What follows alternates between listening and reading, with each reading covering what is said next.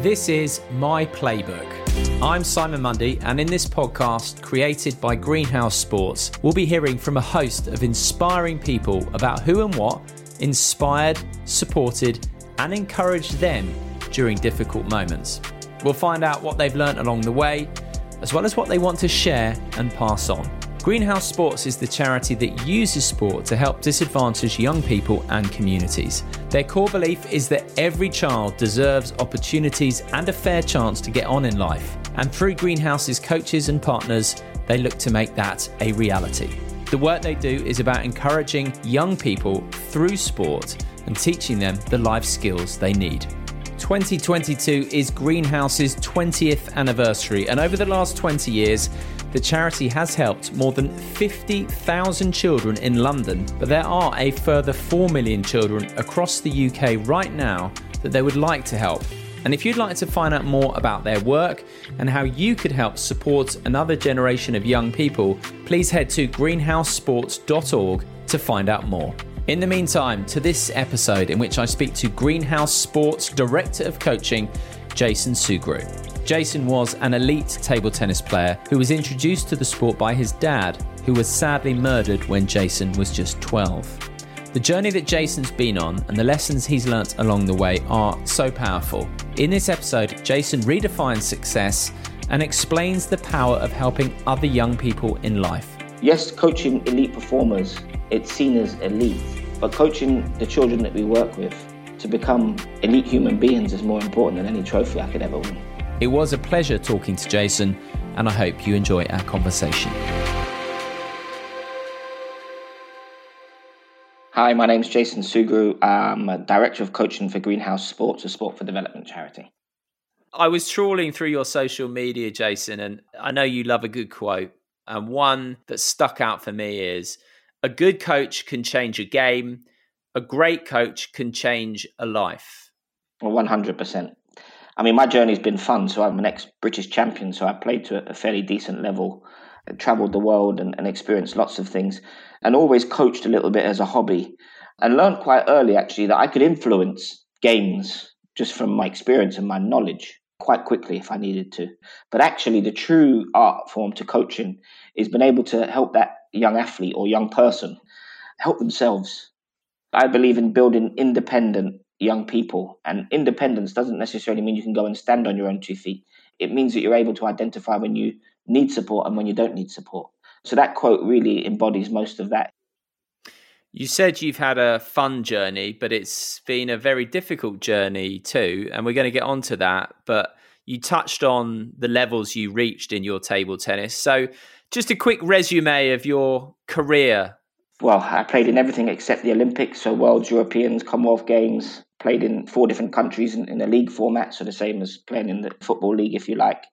Learned more about the world through my table tennis. I was men's singles champion, British champion, 10 times British League champion, if you like, so winning the Premier Division. I was captain of the club that my father started when I was a young boy, and we went on to become the most dominant table tennis club in history, I think, for 10 years.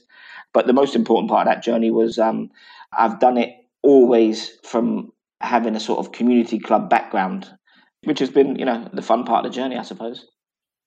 In terms of the impact on your life, in terms of you reaching your potential, and in terms of you now passing that on to other people, 80,000 young people who are benefiting from the work that you and Greenhouse do, how much of an impact can sport have, and has it had for you? For me personally, I'd say table tennis saved my life.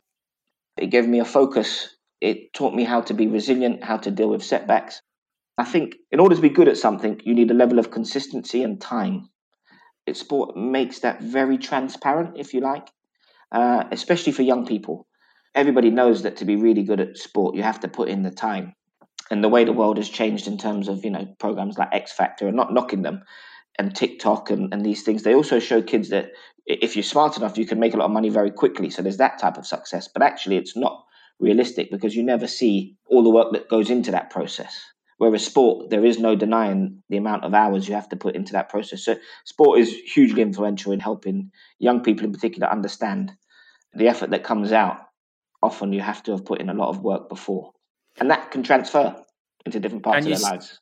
And you said that sport saved your life, Jason. Let's go a little bit back in time now, and can just start out by explaining what it was like for you growing up in London. So my mother, she's from the countryside in Ireland, and she met my biological father at the time and got pregnant very early with my oldest brother. Didn't get to finish school, and then had my middle brother and then myself.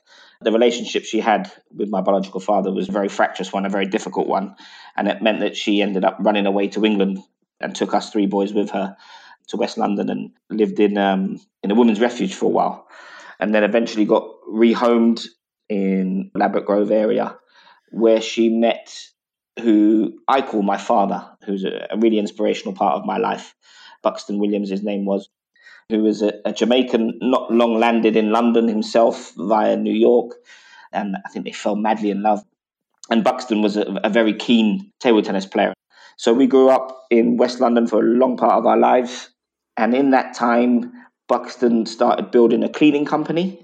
And one day he was in a school that he got a contract with, and he bumped into another quite inspirational person in my life, a gentleman called John Kaufman.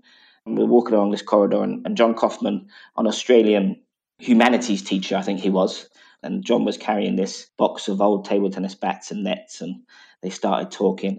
And then, boom, next thing you know, this magical table tennis club was in its infancy, and there was a lot of school kids going there in Willesden High School, which grew and became the sort of heart of table tennis in the west of London. And I actually didn't go to the school, but would leave my school and travel to come and play at the club. Absolutely loved the game and watching my father coach and teach other people along with John. The club was not your traditional table tennis club, is probably the best way to describe it. What does that mean?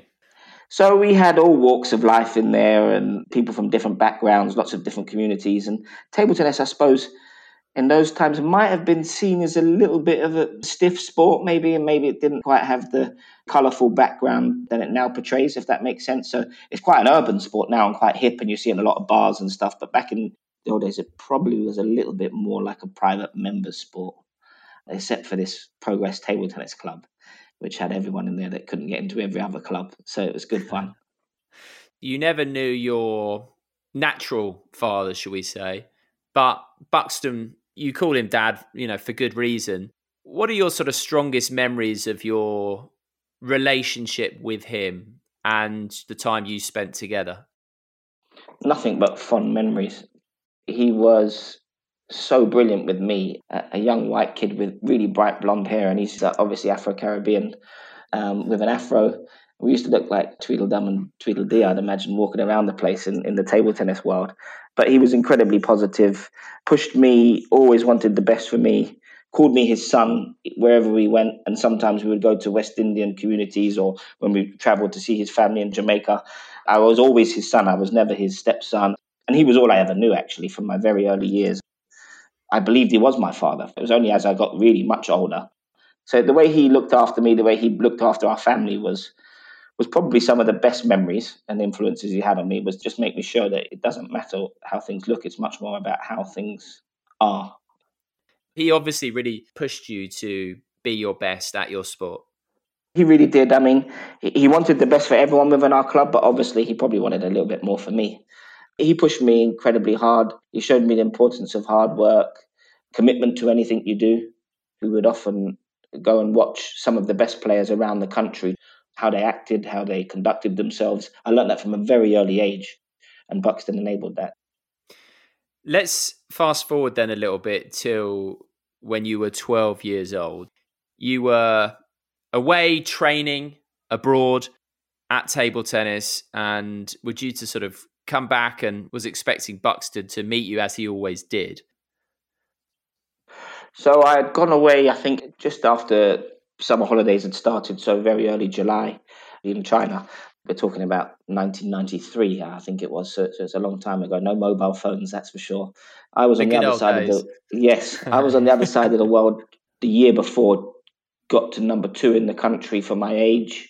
So we pushed off and I was away in China. Phoned home a few times, couldn't get through to him. And in these days, like I said, there was no mobile, so we didn't have too much communication. The end of the training block had finished and I came back to London, and I remember my mum picking me up from the airport, and I was so excited to tell Buxton how it had all been and all gone. And me and Buxton were thick as thieves. I mean, I probably saw my mum 10% of my life, and me and Buxton were together 90%. So it was unusual for him not to be there to meet and greet, but didn't think too much of it. Left the airport to go back, very somber mood. I remember it being in the car, but got back to Buxton's mum's house, my grandma, and his car and van were there. His work van was there. His car was there. So I was like, pleased as punch, ready to go in and tell him all about it, but nowhere to be seen. So we left there after a while and went back up home. And my mum was terribly upset about something. I couldn't work out what. My auntie came in and started talking to me. And it was at that point they told me that Buxton had been murdered. Tell us what happened and who took his life.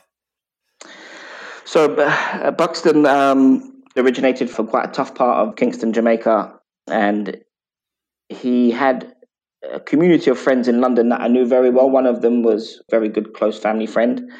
His name was Chris, and he was always around and was quite a good friend, but different in terms of how Buxton was. I could see there was a difference in the way Chris and Buxton were, but they knew each other from childhood. Chris was involved in some pretty bad stuff. He was part of a gang, quite a notorious gang in the West Indian community, and he had owed some money to somebody and they wanted the money, and he said he had borrowed it to Buxton and that he would get it returned. What had actually happened is that there was no money after an investigation by the police, but he shot Buxton 5 times in the head at Progress Table Tennis Club, but in the main building, not in the sports hall.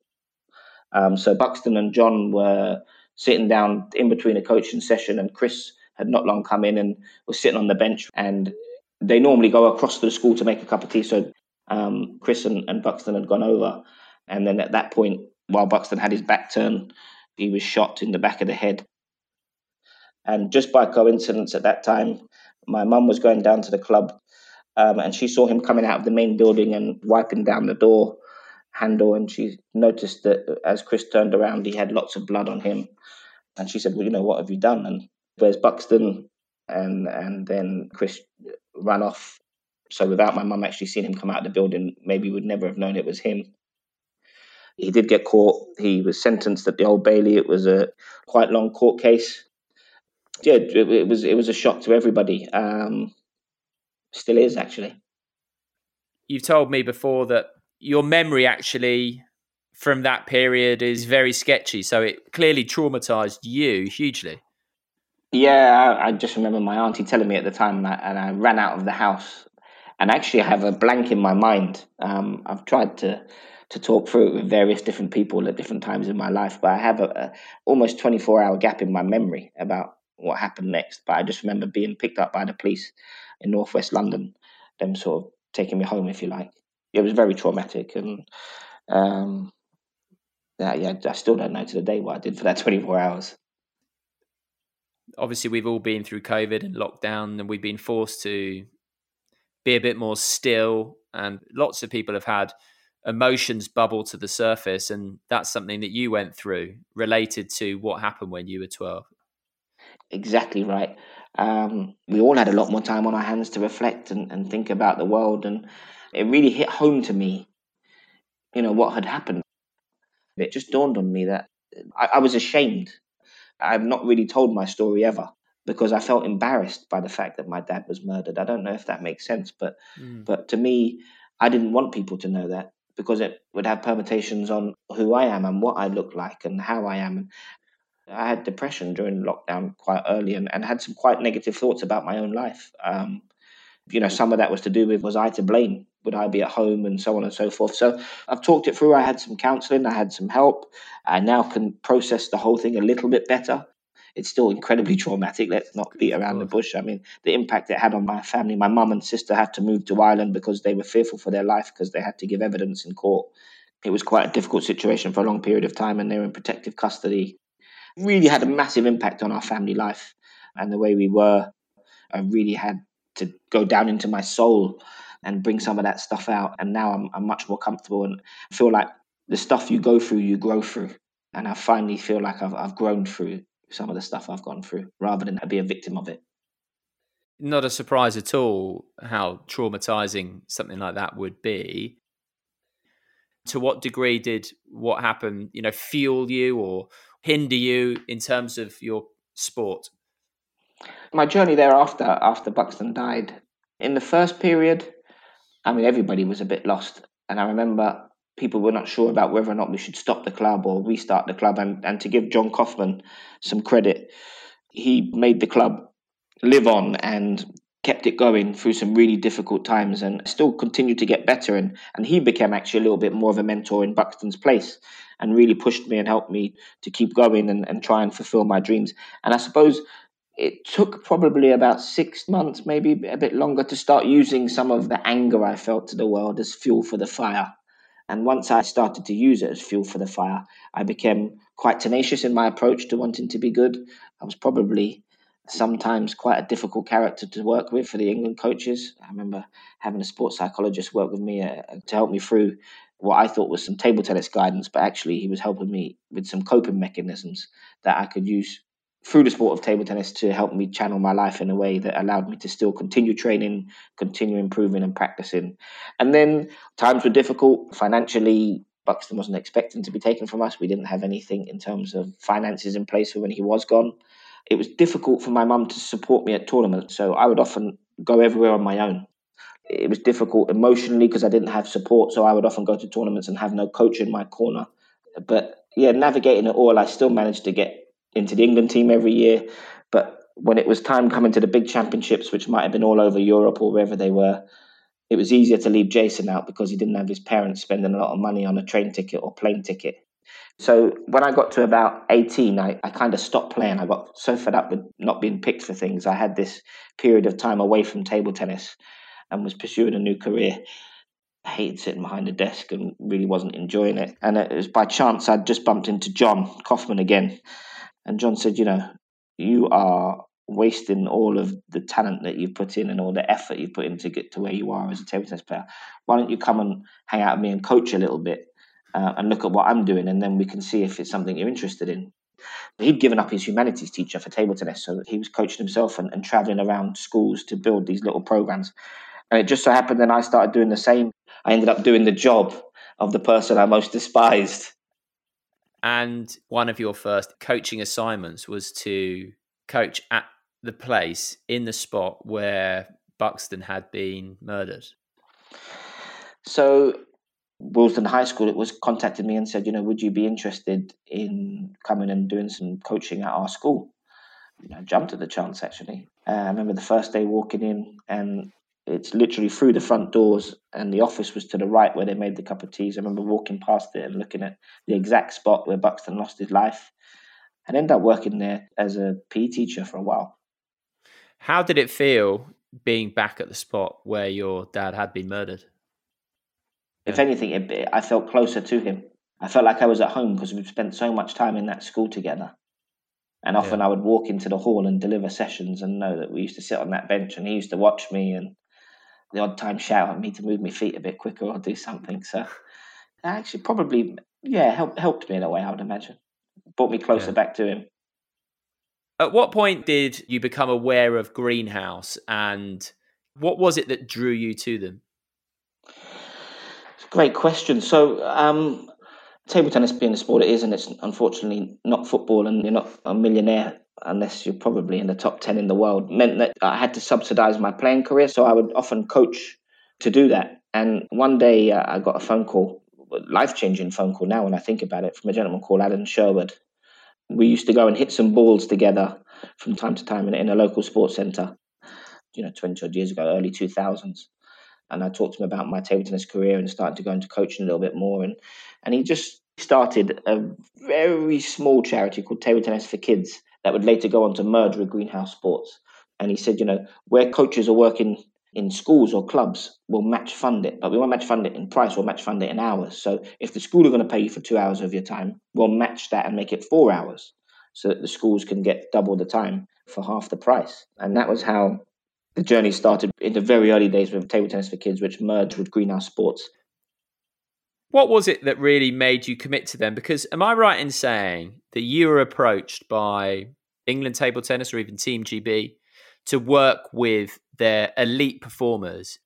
Absolutely, yeah. So I got a full-time contract with Greenhouse, and I was based in one school in Ealing, a school called West London Academy.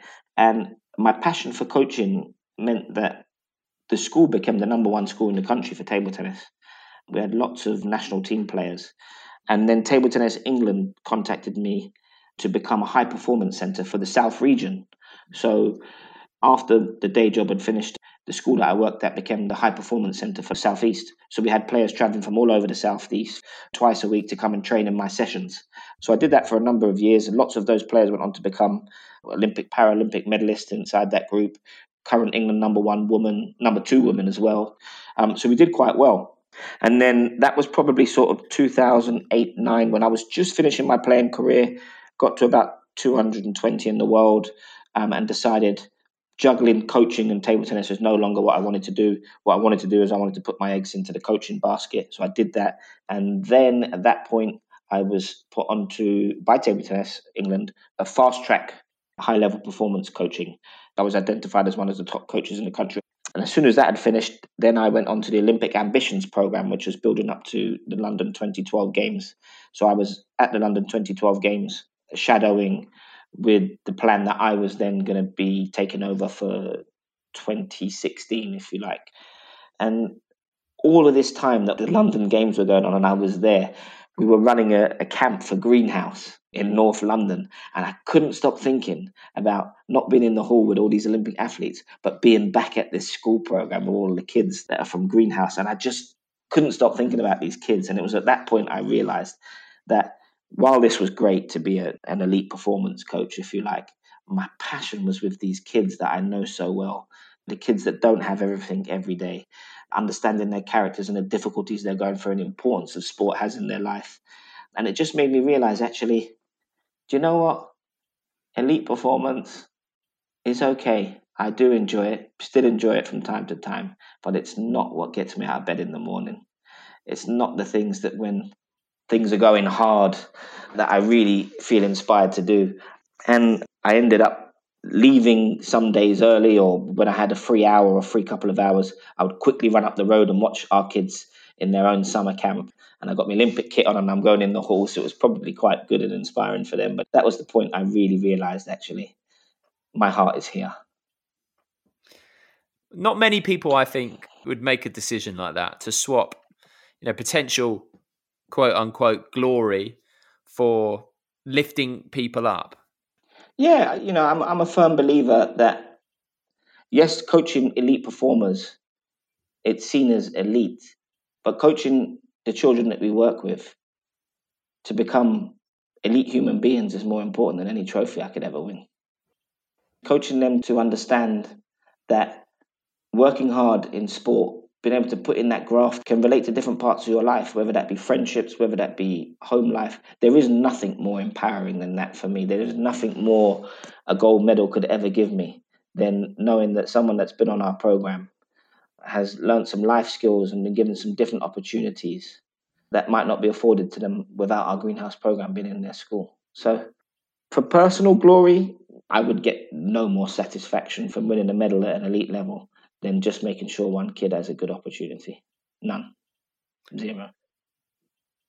To what degree do you think you are paying it forward from the support and the mentorship and the kindness that people like Buxton, like John, like the psychologist who helped you, to what degree do you think the impact they had on you is part of the reason you are now so committed to having a positive impact on so many other people who need it? It's huge. I mean, I want to throw my mum in there as well, because my mum grafted for years after, and those values definitely lined up quite nicely with John's, Buxton's, and how it molded me. There will always be rain, but it's about making sure there's some flowers after the rain. That part of me passing things forwards is the message I want to give. I don't want to tell people that, no, it will be okay. There's been times in your life when it's not okay. There'll be times in growing up where things will feel real heavy, and they will be real heavy. But that's okay. It's about how you make sure you get up the next day and you go again. And one of my favorite sayings is that to jump high, some days you have to bend real low. They sound like, quite quirky things to say or quite easy things to say, but it's not. It's just the reality of life. And those are the same for anybody. And I mean that. It doesn't matter who you are, where you come from, your background, life will get hard.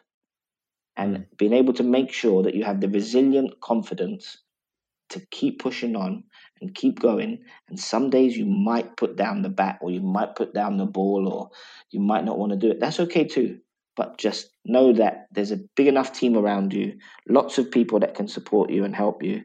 And that's the message I want young people to understand, and the people we work with, and the coaches that we work with, and the people that fund us as a charity, and the people that support us. We are incredibly ambitious to make sure that every child that we do work with has a real good positive experience, and they can learn from successes and failure alike.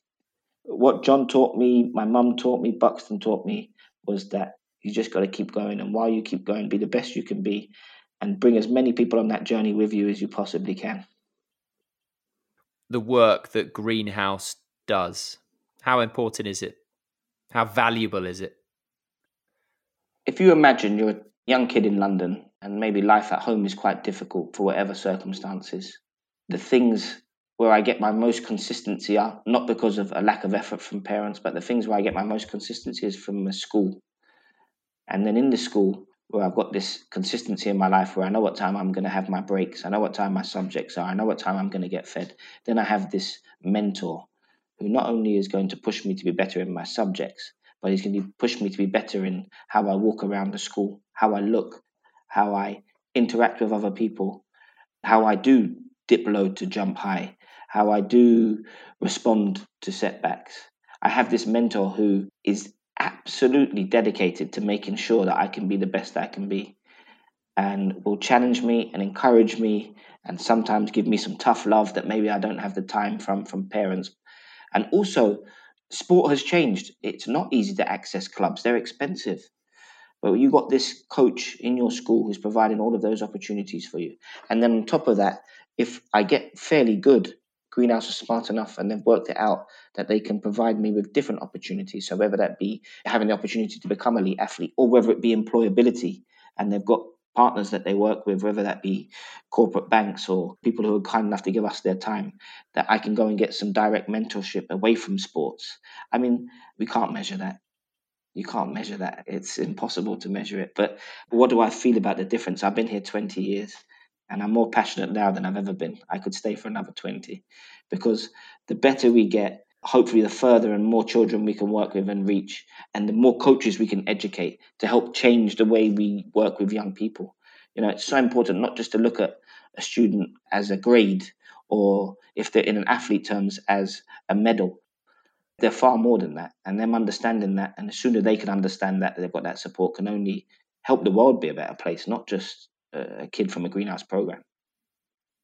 Finally, Jason, what do you think Buxton would make of the journey you've been on since he died, and where you are now? It's a good question. Choked me up a little bit. It's a good one. I hope he'd be proud. I hope he'd be proud. That's it. The boy done good. I would like that.